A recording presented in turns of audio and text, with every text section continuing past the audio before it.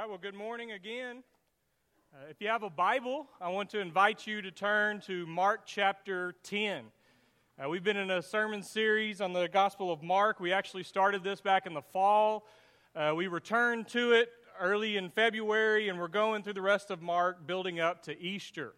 So Mark chapter 10 is where we find ourselves again this morning. Turn on your device, open your Bibles, and I will always strongly encourage you to follow along as we read through the text. So do we have any NASCAR fans in here? Okay, nobody? Maybe one or two of you. Raise your hand. I'll give you, okay, you are? I'll give you, thanks for trying though. I'll give a disclaimer. I'm not a NASCAR fan, but I have heard of the name Danica Patrick. Anybody heard of that name? So she's probably one of the more famous NASCAR drivers, racers, whatever you call them. And a few years ago, she was competing in the Indy 500, and she was on her 146th lap. That is why I'm not a NASCAR fan, because that just sounds monotonous and boring. But apparently she was getting ready to finish in the top 20, having a good race, and then all of a sudden she was involved in a 13-car crash. She was hit, I guess, from behind, and it sent her car going at a very high speed straight towards the wall. And she made a last-second decision to let go of the steering wheel. How many of you would that be your instinct? My instinct would be to hold tighter to the steering wheel and try to keep as much control as possible. But because of her experience, she let go of the steering wheel and she crashed into the wall. Pretty bad wreck. She wound up being okay, but the experts say that because she let go of the steering wheel, she saved her wrists. If she would have held on, the impact of hitting that wall, the steering wheel would have jerked so fast and so harshly, it would have snapped both of her wrists. So making that decision to let go actually saved a part of her. The story that we're looking at this morning is often called the story of the rich young ruler. And really, it's a story about a young man who faces Jesus, and he has a decision to make. He can either hold on and try to keep control of his own life, or follow this invitation from Jesus to let go. And really, it's an invitation for us as well. Do we want to hold on, or do we want to let go? What I want to start with this morning is just reading Mark 10, verse 17 through 31. And then we're going to talk about this story. As he was setting out on a journey, a man ran up and knelt before him and asked him, "Good teacher, what must I do to inherit eternal life?" Jesus said to him, "Why do you call me good? No one is good but God alone. You know the commandments. You shall not murder, you shall not commit adultery, you shall not steal, you shall not bear false witness, you shall not defraud, honor your father and mother." He said to him, "Teacher, I've kept all these since my youth." Jesus, looking at him, loved him and said, "You lack one thing. Go sell what you own and give the money to the poor, and you will have treasure in heaven. Then come, follow me." When he heard this, he was shocked and went away grieving, for he had many possessions. Then Jesus looked around and said to his disciples, "How hard it will be for those who have wealth to enter the kingdom of God." And the disciples were perplexed at these words, but Jesus said to them again, "Children, how hard it is to enter the kingdom of God. It is easier for a camel to go through the eye of a needle than for someone who is rich to enter the kingdom of God." They were greatly astounded and said to one another, "Then who can be saved?" Jesus looked at them and said, "For mortals it is impossible, but not for God. For God all things are possible." Peter began to say to him, "Look, we have left everything and followed you." Jesus said, "Truly I tell you, there is no one who has left house or brothers or sisters or mother or father or children or fields for my sake and for the sake of the good news, who will not receive 100-fold now in this age houses, brothers and sisters and mothers and children and fields with persecutions, and in the age to come eternal life. But many who are first will be last, and the last will be first." We call this the rich young ruler, even though Mark does not call him the rich young ruler. But if you take the Synoptic Gospels, Matthew refers to him as young. Mark calls him rich. Luke, in Luke 18, which was our scripture reading this morning, calls him a ruler. We combine those together, and he's famously known as the rich young ruler. So I've preached on this before, not here at this church, but I've preached on this text at other churches before. I've taught on this text, usually from the Gospel of Luke. I've preached at church camps on this story. It's been very influential on my life, but as I knew this was coming up, one of the things that I try to discipline myself to do is to just listen to the text. Just read through it slowly, read through it several times, imagine myself in the story before I look at old sermon notes, before I read commentaries.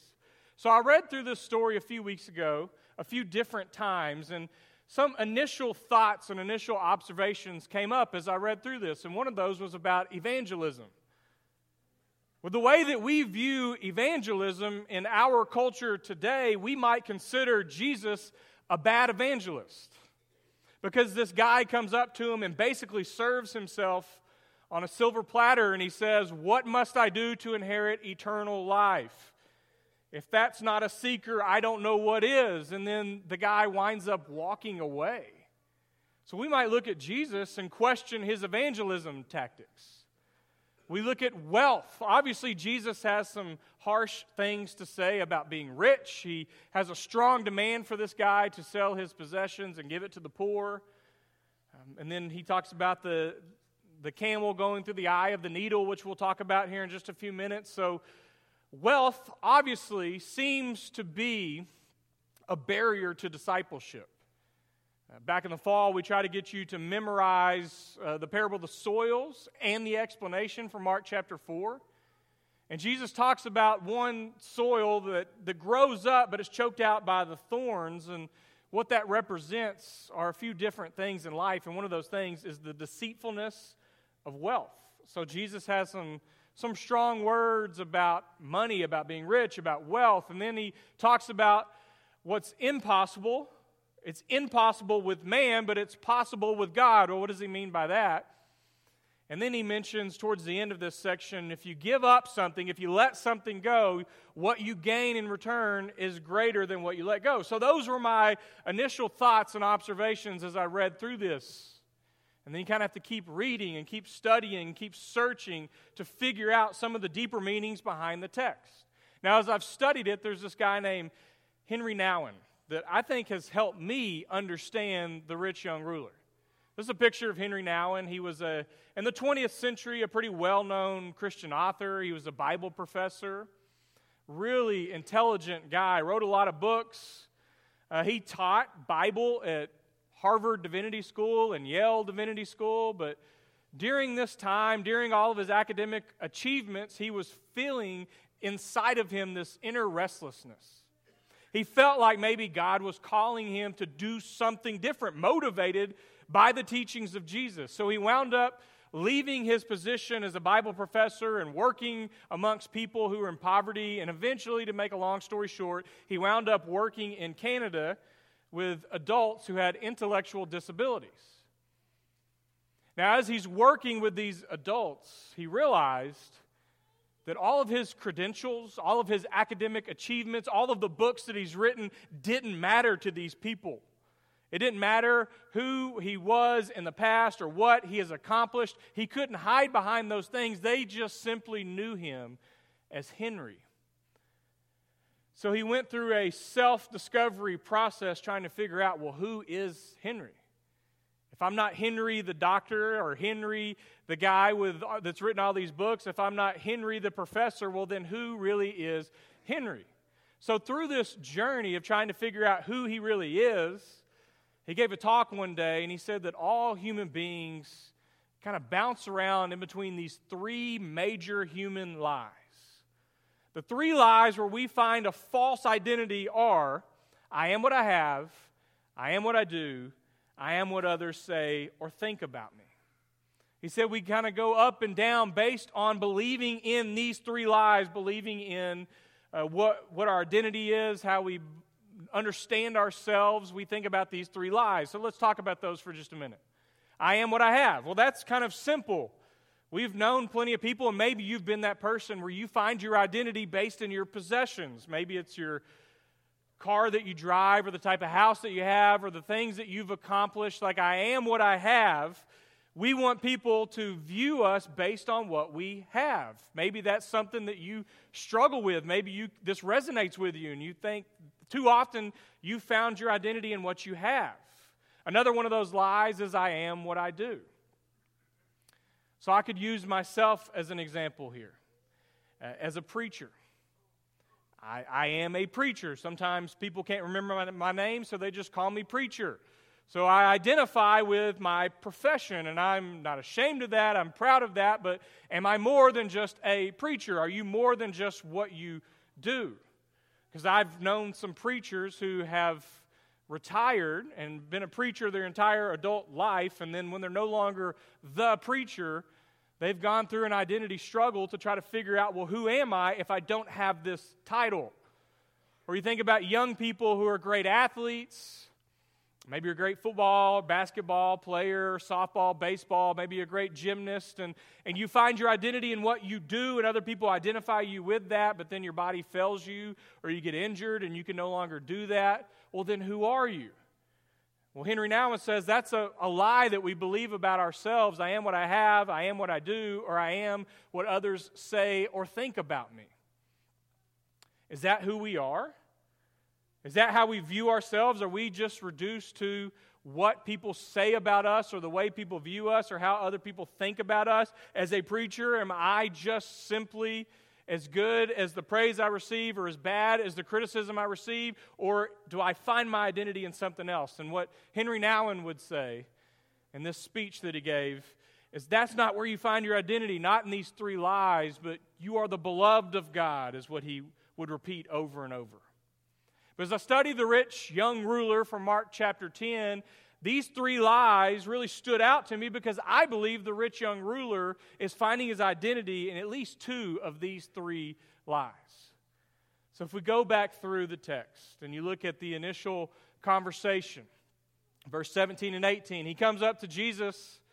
He falls on his knees. Sounds like he has good motives. You know, the question we looked at last week. From the Pharisees, it seems like they have bad intentions. They're wanting to trap Jesus. Well, he has good intentions, or at least it seems. And he says, "Good teacher, what must I do to inherit eternal life?" And then, with a sudden twist, Jesus corrects that. And he says, "Why do you call me good? No one is good but God alone." That's puzzling for those who read this because you think, Jesus doesn't correct anyone else. When they come up to him and call him Lord or Savior or Son of God, why correct this guy here? Why say no one is good but God alone? Maybe it's because Jesus obviously has some sort of special insight into this guy's heart and his motives behind the question. And maybe Jesus knows that this guy somehow believes that inheriting eternal life is related to his goodness, to his performance, to his achievements. Maybe that's why Jesus says no one is good but God alone, because he's already cutting to the core of why this guy's coming to him in the first place. It seems like this rich young ruler, he wants to be patted on the back. He wants to be commended or praised or recognized for what he has and what he does. Two of those three lies from Henry Nouwen. So Jesus quotes some of the 10 commandments to him in verse 19. In fact, these are commandments 6 through 9. And if we were doing a Bible class and we had more time, maybe we could talk about why Jesus chose these commandments and didn't explain a few of the other commandments. You know, there's different theories and different reasons on that. We're not going to get into all that right now. But basically, Jesus gives them some of the 10 commandments. And his response is, I've kept all of these since I was a boy. I've kept all of these since my youth. So basically, he's saying, I was raised in this. And I do a really good job of keeping the commandments. You know, maybe he's really confident in himself, and he really does believe that he does a good job, or maybe he's insecure, and he's looking for validation from another teacher like Jesus, and he wants Jesus to say, yes, good job, you've kept all of these since you were a boy, you're doing great. Maybe that's what he's looking for. He's wanting to be told, you are what you do, your accomplishments. You are what others say or think about you, what other teachers or other leaders may say about him. That's where he's looking for his identity. Instead, In verse 21, Jesus looks at the man, and Mark tells us he looked at him and he loved him. Have you ever caught that before? Jesus looked at the man and he loved him. Jesus cared about this guy. He had a love for him, and he loved him enough to where he's willing to tell him some of the hard things. He's willing to tell him something that's going to make him uncomfortable. And the first thing he says is, one thing you lack. Now, as I've read through this, that has really stood out to me.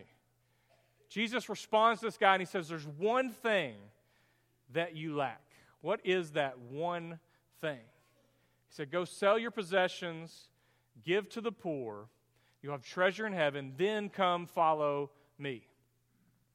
I like that Jesus extends the invitation, then come follow me. The man's initial question is, how do I inherit eternal life? And then Jesus takes the conversation, as he often does, and he winds up going in a different direction. And instead of answering his question about eternal life, Jesus extends an invitation to come follow me. This is the same invitation that Peter received, that John, that James, that Andrew, that Levi, the same invitation, follow me. This is the same invitation that Jesus extends to this guy. And he says there's one thing that you lack, one thing holding you back. The house that I grew up in, we watched a lot of movies on TV, so they're all edited. And there's this movie that my dad used to like called City Slickers. Billy Crystal's in this movie, and I remember this scene where they're riding on horseback, and Billy Crystal's talking to this old man that they've met in the mountains, and this old man says to him, do you want to know the secret to life? And Billy Crystal's like, yeah, tell me. And he held out his finger and didn't say anything, and Billy Crystal said, it's your finger? And he said, no, it's one thing. And he said, okay, what's the one thing? What's the one secret to life? And he said, I don't know, that's up for you to figure out. And then just left him. So he knows, okay, there's a secret to life and it's one thing, but he's got to figure out what that one thing is. Here Jesus says to this rich young ruler, there's one thing that you lack, but he's not going to leave it as a mystery. He tells him the one thing you lack is sell your possessions and give to the poor. Now Jason read this morning from Luke chapter 18, the same version of this story that we're looking at today. And if I were doing a sermon on the rich young ruler from the Gospel of Luke, I would probably spend more time on this whole sell your possessions and give to the poor thing. Because throughout the Gospel of Luke, Luke talks a lot about the rich and the poor and not finding your identity in your possessions and giving to the poor and being willing to let go with your stuff.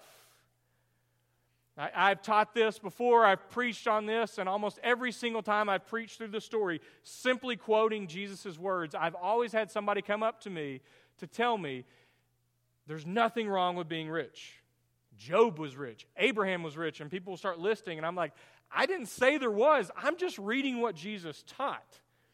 I don't know what your one thing might be, but if you're feeling really defensive about this, and you're offended with Jesus saying this, maybe that's your one thing. I don't know. We see examples of this throughout the New Testament. If you look at the book of Acts, like Acts chapter 2 or Acts chapter 4, when this early church is forming, we see these snapshots, these characteristics of the early church. And one of the things that they're doing is they're selling property, they're selling land, and they're giving it to the apostles, and the apostles are distributing it to the poor. That's probably the good example of what Jesus is inviting the rich young ruler to do. But he says there's one thing that you lack. Now, as I've continued to dive into this story and look through it and try to figure out, well, what does this mean to me? What would this mean to you? One way of looking at this story is to ask yourself, if Jesus were talking to you, if Jesus were having this conversation with you and he said to you, there's one thing that you lack, what would the one thing be? This would cause you to do a little self-reflection. If you could just imagine, okay, think about your own life, think about some of the things that are going on, some of the habits you have in your life. That's one of the themes we've already talked about quite a bit this year. If Jesus were having this conversation with you, what would the one thing you lack be? Could it be that if Jesus were talking to you, it might be a hobby that you have? This guy, sell your possessions and give to the poor, that's going to cost him something. So, because it's East Texas, this is something we talked about in our staff meeting the other day. So, if you get irritated with this, don't just blame me, blame the entire staff, because I'm typing up notes as we're going along. But what if it was Jesus were to say to you, hunting? If you're willing to give that up, then you can come follow me, because that's taking priority over me. What if Jesus were to say that? What if it was youth sports? What if Jesus were to say, you need to be willing to give that up? That's your one thing, because that has taken priority over me in your life. Or maybe some of the more obvious things that it could be is maybe something like an addiction. That's something we've talked about time and time again. What if Jesus were to say, the one thing you lack is you have given your life over to this addiction, whatever it may be? Or it could be just your pride, or it could be that there's somebody that you need to forgive, and there's some anger, resentment, grudge that you're holding on towards someone, and that would be your one thing. It could be for me, if I'm doing some deep self-reflection, and Jesus were to say, you've been following me for a long time, but you've kind of plateaued, and I want you to keep following me, and I want you to get deeper, but there's one thing holding you back. Maybe for me, he would say, it's being a people pleaser. Like you're too committed to what other people think about you over what it means to really follow me. What if Jesus were to say that to me? What if he were to say, it's time for you to give up your approval addiction?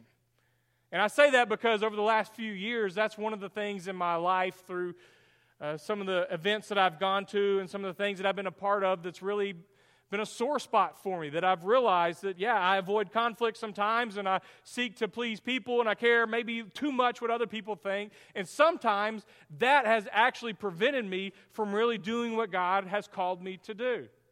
So what if Jesus were looking at me and said, that's one thing that you lack from really following me? What would that be for you? I would argue that whatever the one thing would be is probably rooted in one of those three lies from Henry Nouwen.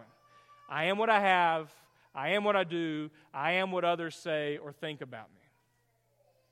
Maybe you can find your own place in this, and you think about these three lies, and maybe you have relied on one of these three lies too much, and maybe that's your one thing. But we do know that this guy is not willing to let go of his possessions, his wealth, his identity in his reputation, his identity in his possessions, and so he walks away. And we're told in verse 22 in Mark chapter 10 that he walks away sad, or the NRSV says he walks away grieving. It wasn't an easy decision for him.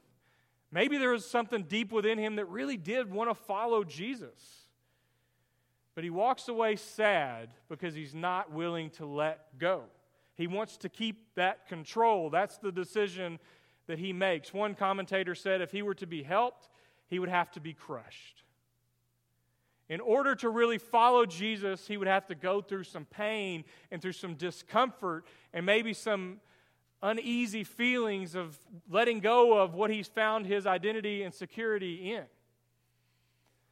There's a preacher named Chris Seidman that some of you maybe have heard of. He preaches at a church in Dallas. I know the youth group has probably heard him at Winterfest before. And I go to this preacher's initiative every November. And he was talking to us, preacher to preacher. And he was going back in the vault to a time when he was in his early 20s. And he was speaking in chapel in front of this really large crowd, thousands of people. And he hit a home run with a sermon. Great sermon. After it's over, everybody's telling him, great job, great job. And you can just tell, here's a great preacher. You know, he's going to be a great preacher someday. And then this guy named Lynn Anderson came up to him. Lynn Anderson's a long-time Church of Christ preacher, and he said, hey, Chris, great sermon. You're going to be a great preacher someday after God breaks your heart. And then walked away and left it at that. So he's stuck trying to figure out what in the world does he mean by that. I just preached a great sermon. Everybody's praising me. And here's this longtime preacher that says you will be a great preacher after God breaks your heart. And he said what he's realized through time is some of the pain in life, or maybe even some of the pride, some of the need for approval of others and praise of others. He said those are things that you have to let go of in order to really follow Jesus. And that can be a painful process. So whatever the one thing may be for you, you can like picture Jesus saying there's one thing that you lack. to really follow me. Wherever you're at on the journey, and whatever that one thing for you may be, that may involve some discomfort and maybe even some pain.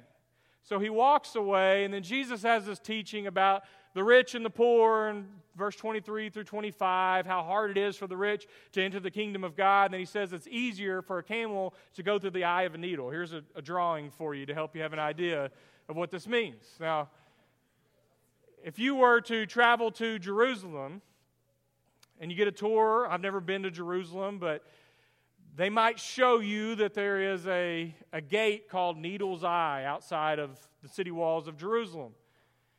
And the legend goes that if you were traveling to Jerusalem late at night and you couldn't get in through the city gate, maybe you could get through Needle's Eye gate, but that was hard to do. You'd have to get the camel to dip down low and maneuver itself to get through this gate. And the only problem with that theory is that wasn't written about or talked about until the 11th century. So more than likely, what Jesus means by here is what he says. It's easier for a camel to go through the eye of a needle, like a sewing needle. This is a deliberate overstatement. We've seen already that Jesus uses some exaggerated language to get his point across. This would be like saying it's easier to fit the whole ocean into a bottle than for the rich to enter the kingdom of God. So if that's what he's saying, then that seems like it's impossible. So the question comes from the disciples in verse 26, well, then who can be saved if it's that hard for those who have wealth? And this probably speaks to pretty much all Americans. Then who can be saved? The initial question from the rich young ruler is, how do I inherit eternal life? And now the disciples, because of all of this, are asking, well, who can be saved? Which leads Jesus to say in verse 27, what's impossible with men, with human beings, is possible with God. So we take that verse, and we can do all sorts of things with that verse. But if we're keeping it in context of this story, of this conversation with the rich young ruler, if we're keeping it in context with this conversation with his disciples, maybe what Jesus means by that is whatever your one thing is, whatever is holding you back, whatever you're unwilling to let go of, you can't overcome it by your own willpower. It's impossible. But it is possible to do it through God. It is possible for the rich young ruler to become a follower of Jesus and part with his stuff and give it to the poor so he can't retrieve it. But it's only possible through God. It's only possible if he puts his hope and trust and his security and his identity in God. So Peter speaks up, as we've read in verse 28, and Peter says, we've left everything to follow you, and that's true. They left their fishing nets, they left their boats, they left their tax booths, and they left their jobs and family. They left all of this behind to go and be a disciple of Jesus. Peter speaks up, as he often does. This is now the third chapter in a row in Mark, where Peter is the one to say something to break the silence because he always feels like he needs to. We've left everything to follow you. And then Jesus says, true. And he lists 7 things in verse 29. He says, truly I tell you, there is no one who has left house or brothers or sisters or mother or father or children or fields for my sake and the sake of the gospel, the sake of the good news, will receive that back 100 times. And then he goes through another list, and then he says, now in this age and in the age to come. And then he lists 7 things again, but what he includes in the rest of the list, he's saying what you receive is greater than what you let go of, but he includes persecutions in that in verse 30. Along with persecutions. So it's not just you give this up and you get these great material blessings. It's not the health and wealth gospel. Jesus has already mentioned in Mark chapter 3, who are my mother, my brother, and my sisters? It's those who do the will of God. What you receive is a bond that's thicker than blood. And here Jesus says you also receive persecutions. You also receive something that's going to be very difficult. He's on his way to the cross. He has already told them when we get to Jerusalem, the Son of Man will suffer, be rejected, killed, and on the third day rise again. And right after this, in Mark 10, verse 32, he gives his third passion prediction. He's telling this is what's going to happen to him, and he's saying to follow me, to go deeper in following me. Persecutions, hardships, difficulties, suffering will come along with it. And then he gives one last paradoxical statement, and he says, many who are first will be last, and the last will be first. So I look at this story, and if you're like me, you're probably thinking, all right, well, what's something practical? What's something that I can change in my life? If I'm like the rich young ruler and Jesus is saying there's one thing that you lack, well, what steps do you take so that you can keep following Jesus? Or for those of you who are on the outside looking in, what steps do you take to become a follower of Jesus? Which I'll mention again in just a moment. One of the things that we've talked about is this season of Lent that's coming up. It actually starts this Wednesday. It's pretty well known and well practiced in the Christian tradition, not something we talk about very often in the Church of Christ.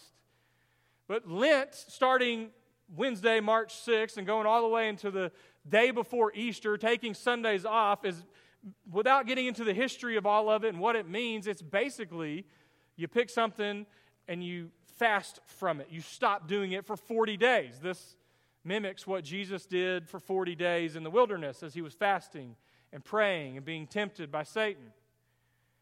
So back in January, we proposed this challenge, what you going to quit, and we challenge you to take a habit or a sinful behavior in your life and try quitting something for 10 days.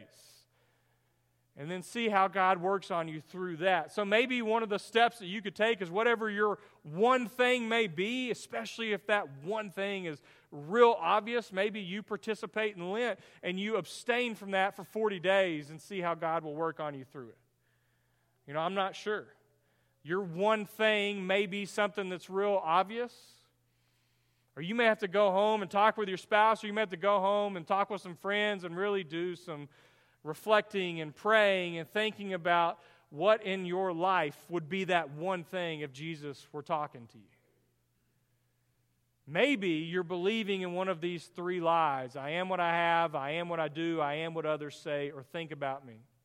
And maybe you found your identity in that. I'm not sure where you're at, but I can guarantee you that Jesus doesn't want us to settle for just comfortable Christianity.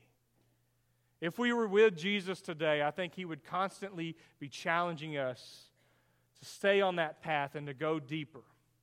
So if that's where you're at, the challenge for you is to figure out your one thing. What is a barrier in your life preventing you from following Jesus to deeper places? And for those of you who have not yet become a follower of Jesus, that first step is in baptism, and then you are invited to be on this journey here on this earth and into eternal life of being with Christ. And if that's where you're at on the journey, that invitation will be for you in just a moment. If you need to grab one of our shepherds, one will be up front with me, a few will be around the room, you can pray with one of our elders privately. We ask you to stand back up, and we're going to take some time to sing.